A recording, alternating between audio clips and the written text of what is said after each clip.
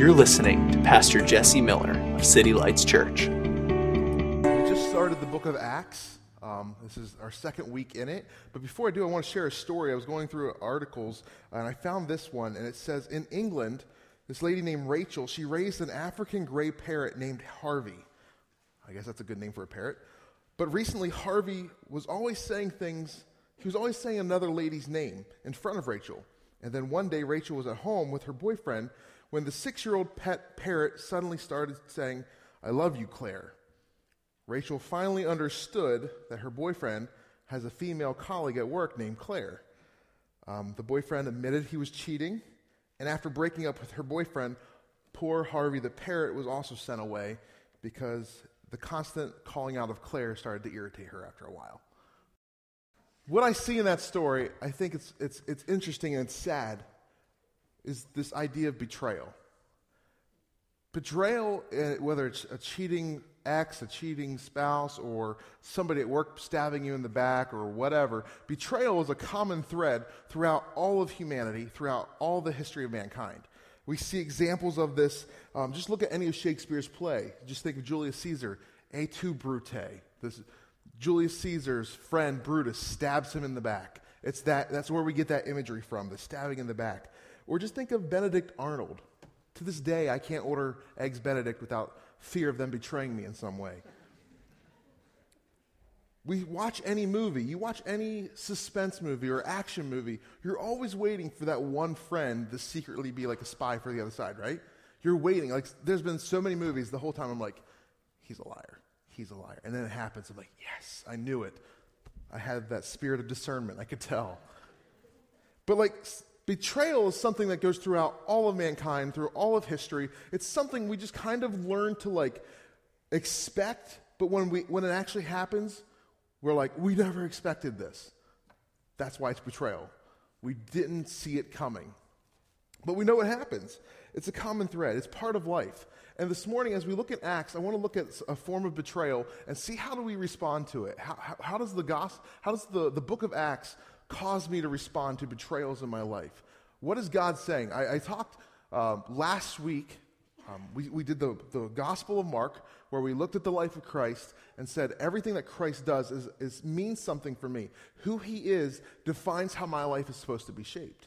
And so we go from the book of Mark to the book of Acts, which is the things that the church responded to. Basically, after Christ's life, how does the church respond to Christ? And so in Acts, we must find ourselves. And so the passage that I read this morning, I am able to find myself because of other scripture and because these are real things that happen to real people. And if we just make it a story, we won't be able to find ourselves in it, right? And this passage is something that I've read multiple times and never found myself in it. But now I see it through a different light. Let's read together, can we? Acts chapter 1, starting in verse 12. Then they returned to Jerusalem from the mount called Olivet. Before we start reading some more, let me just recap what we talked about last week. We see the first part of Acts is Jesus. He is risen from the dead. He's with them, and for 40 days he ministers to them and to others around. We see at one time he ministers to over 500 people. So we know that Jesus has been walking the earth and ministering to them. And he says this, he's like, when I leave, wait for the Holy Spirit. There's a promise to the Holy Spirit. Don't go anywhere, but you have a mission to go out through the whole world and make disciples. But when I leave, don't go anywhere. Make sense? So here's where the disciples find themselves. Jesus has been taken up in the clouds. He's not with them, and they haven't yet received the Holy Spirit. So they're in this middle zone. Jesus is gone. The Holy Spirit's not here yet. This is where we're at. So starting back in verse 12. Then they returned to Jerusalem from the mount called Olivet, which is near Jerusalem, a Sabbath day's journey away. And when they had entered, they went up to the upper room, where they were staying. Peter and John and James and Andrew, Philip and Thomas, Bartholomew and Matthew, James the son of Alphaeus, Simon the Zealot, and Judas the son of James. All of these, in one accord, were devoted themselves to prayer, together with the women and Mary, the mother of Jesus, and his brothers. In those days, Peter stood up among the brothers. The company of persons was about 120, and said, "Brothers, the scripture had to be fulfilled, which the Holy Spirit spoke beforehand by the mouth of David concerning Judas, who became a guide to those who arrested Jesus. for he was numbered among us and was allotted his share in the ministry. Now this man acquired a field with the reward of his wickedness, and falling headlong, he burst open in the middle, and all of his bowels gushed out. And it became known to all the inhabitants of Jerusalem, so that the field was called in their own language Akeldama, which is a field of blood. For it is written in the book of Psalms, may his camp become desolate, and let there be no one to dwell in it. And let another take his office. So one of them who had accompanied us during all the time that the Lord Jesus went in and out among us, beginning from the baptism of John until the day he was taken up from us, one of these men must become with us a witness to his resurrection. And they put forward two, Joseph called Barsabbas, who was also called Justus, and Matthias. And they prayed and said, you, Lord, who know our hearts, the hearts of all of us, show which one of these two you have chosen to take the place in ministry and the apostleship from which Judas turned aside to go his own place. And they cast lots for them, and it fell on Matthias, and he was numbered with the 11 apostles. Now this is, to me, one of the strangest portions of scriptures that I can read. We see the disciples have gathered together in prayer and seeking God's face, and Peter, who's kind of like the head of the disciples here, because that's Peter, he's always leading the charge, he says, guys, I recognize something. We see in Scripture that there's supposed to be 12 of us, and somebody who is supposed to replace Judas. Judas, who betrayed Christ, who led the soldiers to him, he's now dead. It says that what we get from Matthew's account and from this is that he basically hung himself and then somehow fell, and his bowels came out, and he died. So it wasn't a happy ending for Judas. But now he's dead. Now he's betrayed us. We got to find somebody to replace him. And then they think, who's the best person for the job? And they narrow it down to these two guys. And then they pray, and then they cast like lots. They basically gamble, roll the dice a little bit. And then they figure out it's Matthias. And to me, this passage has always been like, what are you trying to tell me, God, from this? Should I roll the dice on people? Is that what you're saying here? I don't understand. Let's look at this a little bit by bit. The betrayal here, we got to focus in here on one thing. Judas was handpicked by Jesus himself, and then he betrayed Judas. The ultimate betrayal. The ultimate stab in the back. A2 Judas. He was a friend, though, who betrayed him. Let me clarify something. The Judas that's referred to in this room, I don't know if anybody picked up on that. When they're going through all the disciples who were there, they say Judas. That last Judas is also known as Thaddeus. So it's not Judas come back from the dead to haunt the disciples in the upper room there. That's not what's happening. It's a different guy named Thaddeus, the disciple Thaddeus. But so this Judas who betrayed them, though, he's gone. See, let's look at first what happened with Judas, his betrayal. Betraying God always leads to two things, two options, destruction or repentance.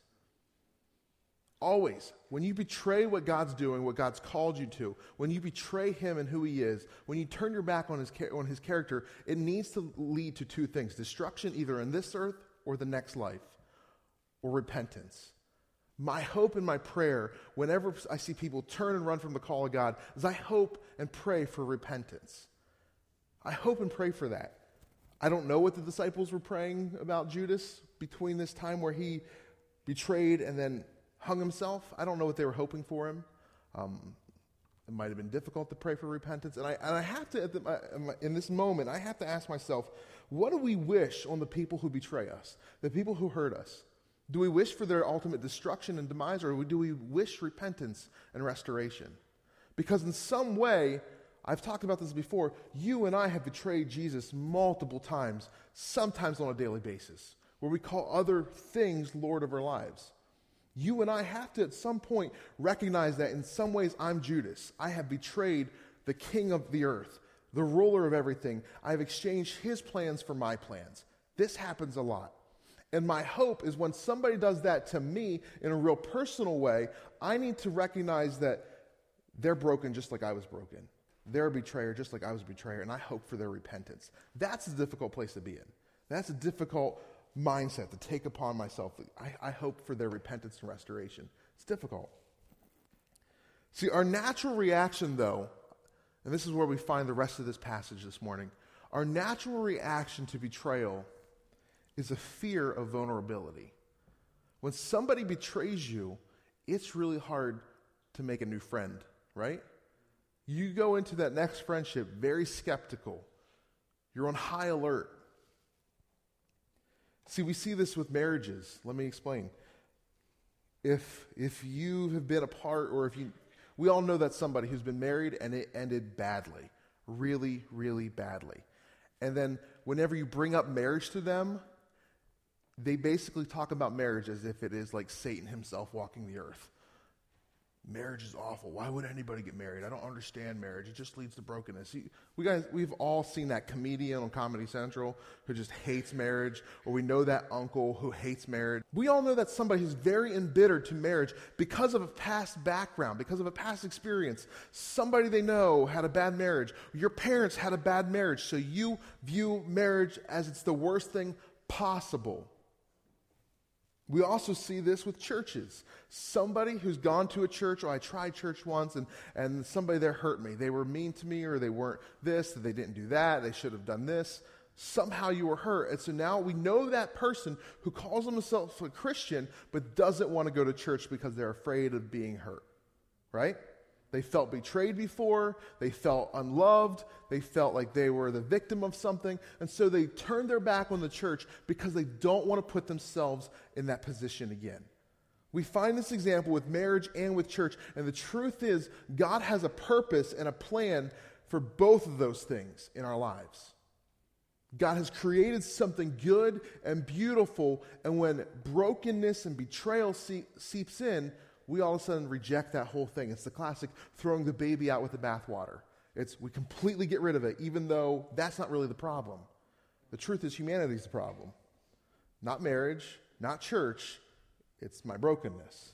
It's my sin that's the problem.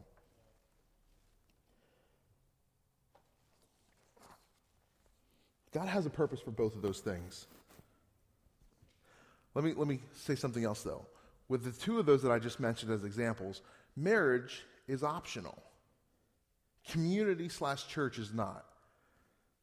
You find Paul talking about singleness in 1 Corinthians. He says this, 1 Corinthians 7, verses 6. Now, as a concession and not a command, I say this. I wish that all were like myself, but each has his own gift from God, one of one kind and one another. To the unmarried and the widows, I say that it is good for them to remain single as I am, but if they cannot exercise self-control, they should marry. For it is better to marry than to burn with passion. Paul's basically saying, hey, I'm committed only to the gospel, and it's great for me. I can focus on mission all the time. And some of you have that calling and that gifting. That's why he says one gift or one thing on one person and one on another. Some of you can't handle that. Some people need to be married, and that's okay. Marriage is supposed to be something that some of humanity does, and now with the Great Commission, some of us need to recognize we're called to singleness. If you feel like that really doesn't want to be you, it probably isn't. Don't be like, oh, God, why have you cursed me with singleness? That's probably not the case. If it's a desire of your heart, then I'm sure he'll bless it. Some of us are called to that. Some of us are called to display the character of God through marriage. I just did a marriage yesterday. It was beautiful. It's awesome. It's ordained by God. It's supposed to reflect his character, not our brokenness. I need to recognize that even though frustrations happen in marriage, my purpose is to constantly reflect his mercy, his love, his grace, his forgiveness to the world in my marriage. So the second thing, though, talking about marriage, let's look at the community/church. I said marriage is optional for some. Community church is not. In Hebrews, it says this. Hebrews chapter 10, I believe. I don't have it written down here. Hebrews 10. Let us hold fast to the confession of our hope without wavering, for he who promised is faithful. And let us consider how to stir up one another and to love and good works, not neglecting to meet together as is the habit of some, but encouraging one another, and all the more as you see the day drawing near. He says some people are in the habit of completely forgetting church, completely forgetting to assemble together and to worship together and to grow together. He says we need to Be stirring one another up, encouraging one another. We cannot neglect community in church. From the very beginning of creation, God said it's not good for man to be alone. He's always established the idea of community, and then he builds it beautifully through his church. That we're all different aspects. We're all different parts of this body of Christ. We're all different parts of this family. We're brothers and sisters in this. There's no scripture that I can find that commands us to stay away from church because you've been hurt. Or even that says that that's an option. It's not. What we can find is verses over and over and over again that tells us to love one another, forgive one another, esteem others higher than ourselves, to pursue the interest of others over our own interest. And so what happens in life is when we feel betrayed, instead of pursuing others' better interest over ourselves, we automatically build up walls. And so we're just like this perfect, untouchable person. We're like this bubble boy. Don't touch me. Don't come into my bubble.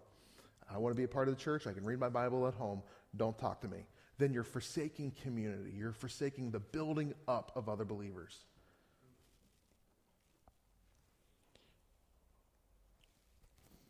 Jesus says this in John 17. He says, I in them and you in me, that they may become perfectly one, so that the world may know that you sent me and loved them even as you have loved me. Jesus' proclamation over the church is that the love of God, the love of Christ is in us and dwells among us so that we become one and we demonstrate the character of God to the world. That is the call that Jesus spoke over every one of us. I don't have the right to feel betrayed and then to isolate myself. I don't have the right to do that, to be hurt and put up all these barriers. Let me be honest with you in this moment if I can. Church ministry is tough. I love most of my ministry experience has been awesome. But there are these moments that I cannot even begin to describe of complete betrayal by people who call me close friends. The next thing you know, they're slandering me and Jared and my wife and other people that I love all over. Complete untruth, just lies. Complete brokenness. That's happened, believe it or not. I know, everybody likes me. No, they don't. I've always been the guy that everybody liked. Jared jokes about it all the time. I've literally met people, and then I walk away. I've met him for like 3 seconds, and somebody tells Jared, this has happened multiple times, where they go, man, I think if Jesse and I lived closer, we could become really good friends. I don't know why people think that all the time, and I kind of lived that way. I was always the friend zone. Remember we were talking about last week? I was always friend zone Jesse. Until I started going into ministry. Then enemies pop up left and right. And what that did to me was it made me not want to trust people, especially in leadership. I can trust people to be part of the congregation. I can trust them to go to a home group.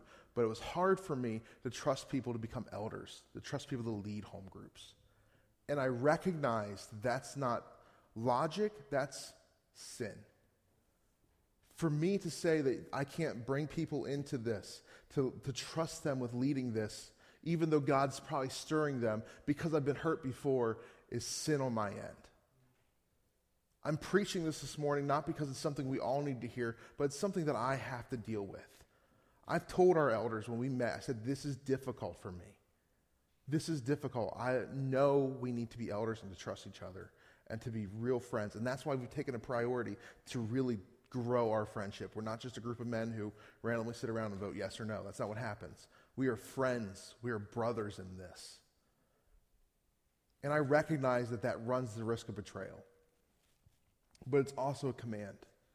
It's something that I have to do. Sorry, did I just get too personal for some people? Like, I'm leaving this church. Jesse's got trust issues. I need to trust people who could potentially hurt me in order so that I can trust God.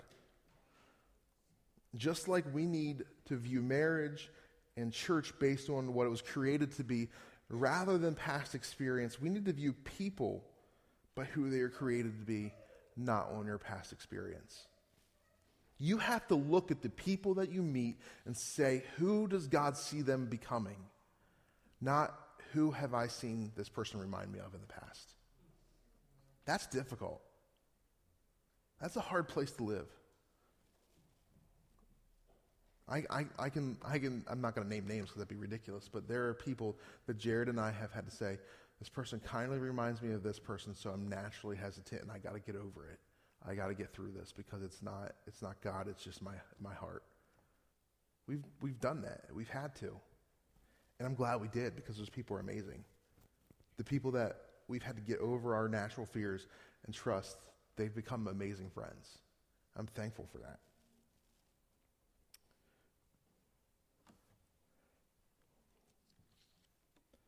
We need to trust people so that we can really trust God. Here in that passage, I want to look back here at the disciples' decisions. To me, this is why I'm talking about this. The disciples here in this moment, instead of saying, well, one of the 12 betrayed us, so let's never replace him. There's 4 things I want to talk about. But they saw the need to replace him, and they wanted to be obedient beyond their fears.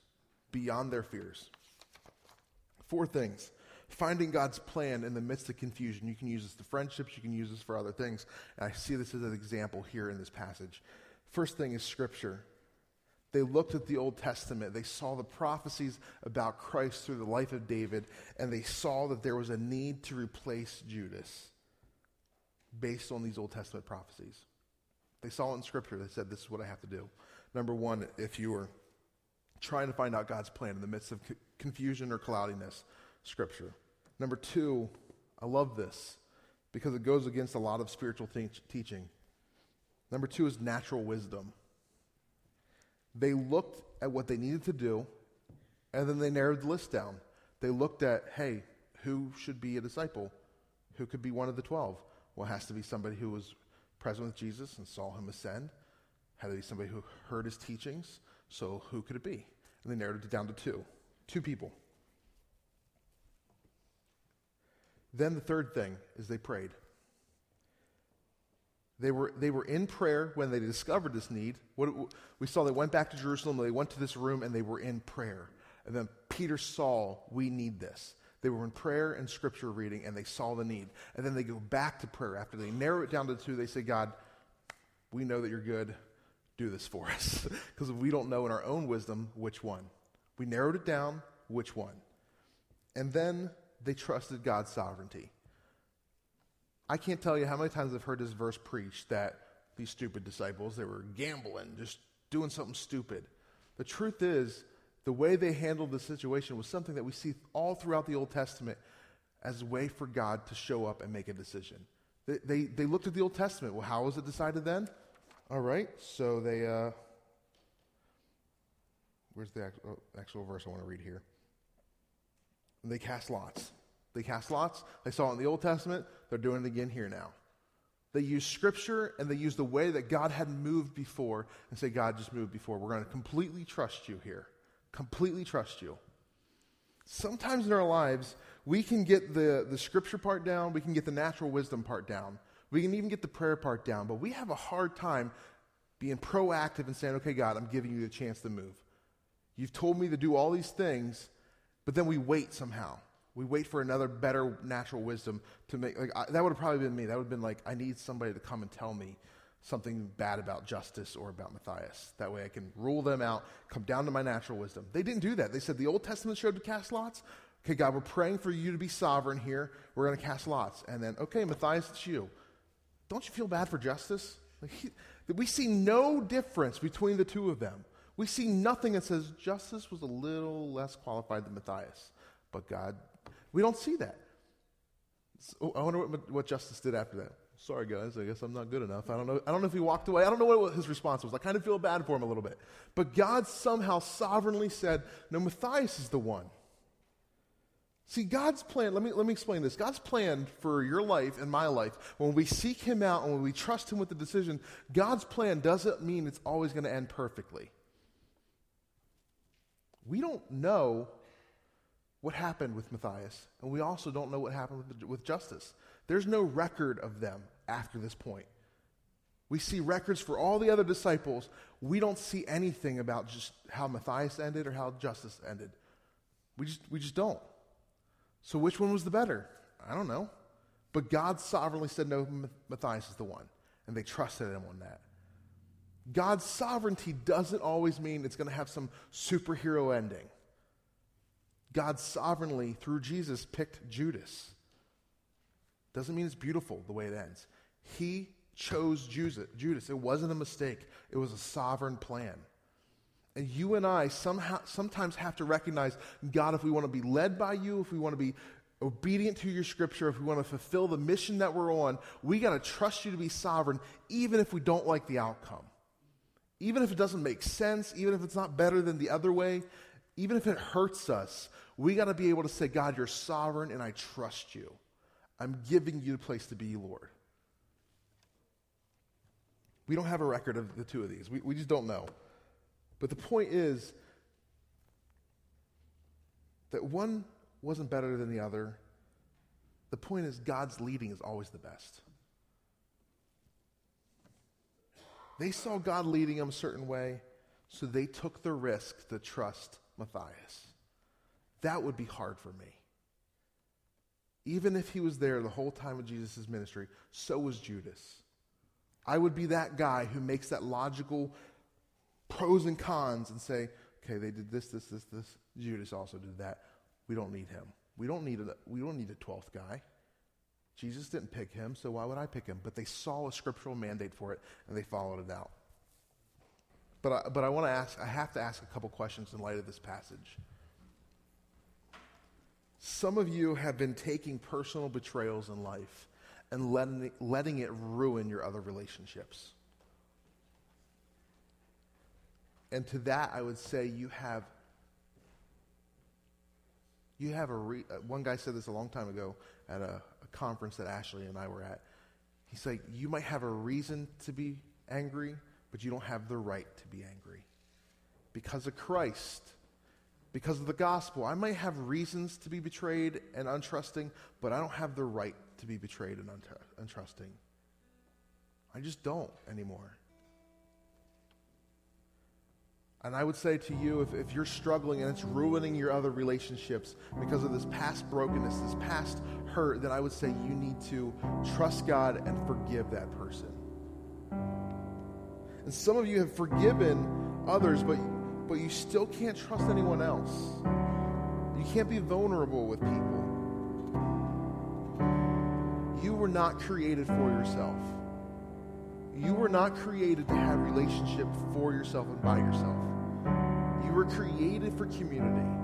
You were created for the Father.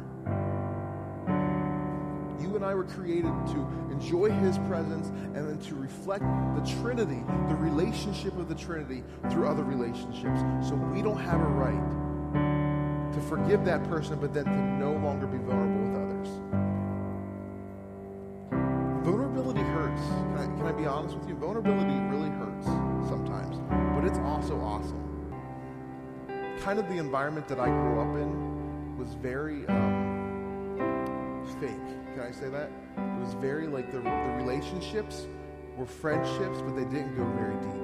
We didn't talk about hurts. We didn't talk about problems. We didn't talk about sin. We didn't talk about spiritual growth. It was very socially acceptable friendships where we pretended to be deep, we pretended to be relational, but then there was no real accountability. Does that make sense? There was no confrontation. Some of us grew up where confrontation is the worst possible word ever. The truth is, it's completely scriptural. Discipline and confrontation is a part of God's plan. It's that stirring up. It's that addressing and confronting in love. It's loving a brother and telling him, hey, you're about to fall off a cliff. How about you don't step that way? Confrontation is needed in the church, but we're afraid of it. We're afraid of getting hurt. We're afraid of getting offended. We're afraid of offending others. So we live this fake life where we don't offend, we don't get too personal, we don't get too real. We just float above the clouds. And the truth is that's garbage. We've got to become a community that's willing to be vulnerable with each other, willing to be hurt, willing to be offended, but also willing to be loved and willing to be corrected. We've got to create that community here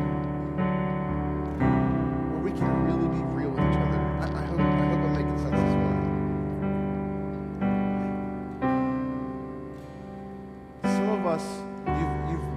the issues of forgiveness, but there's a mission field that you feel like you're called on, and you got the prayer part down, you got the scripture part down, but you're struggling with the sovereignty of God part. You're struggling with trusting Him through unconventional ways to do the mission that He told you to do. I love when Jesus told them to wait for the Holy Spirit. They didn't just sit on some couch eating chips and wait for God to show up. They went after Him. They went to that room.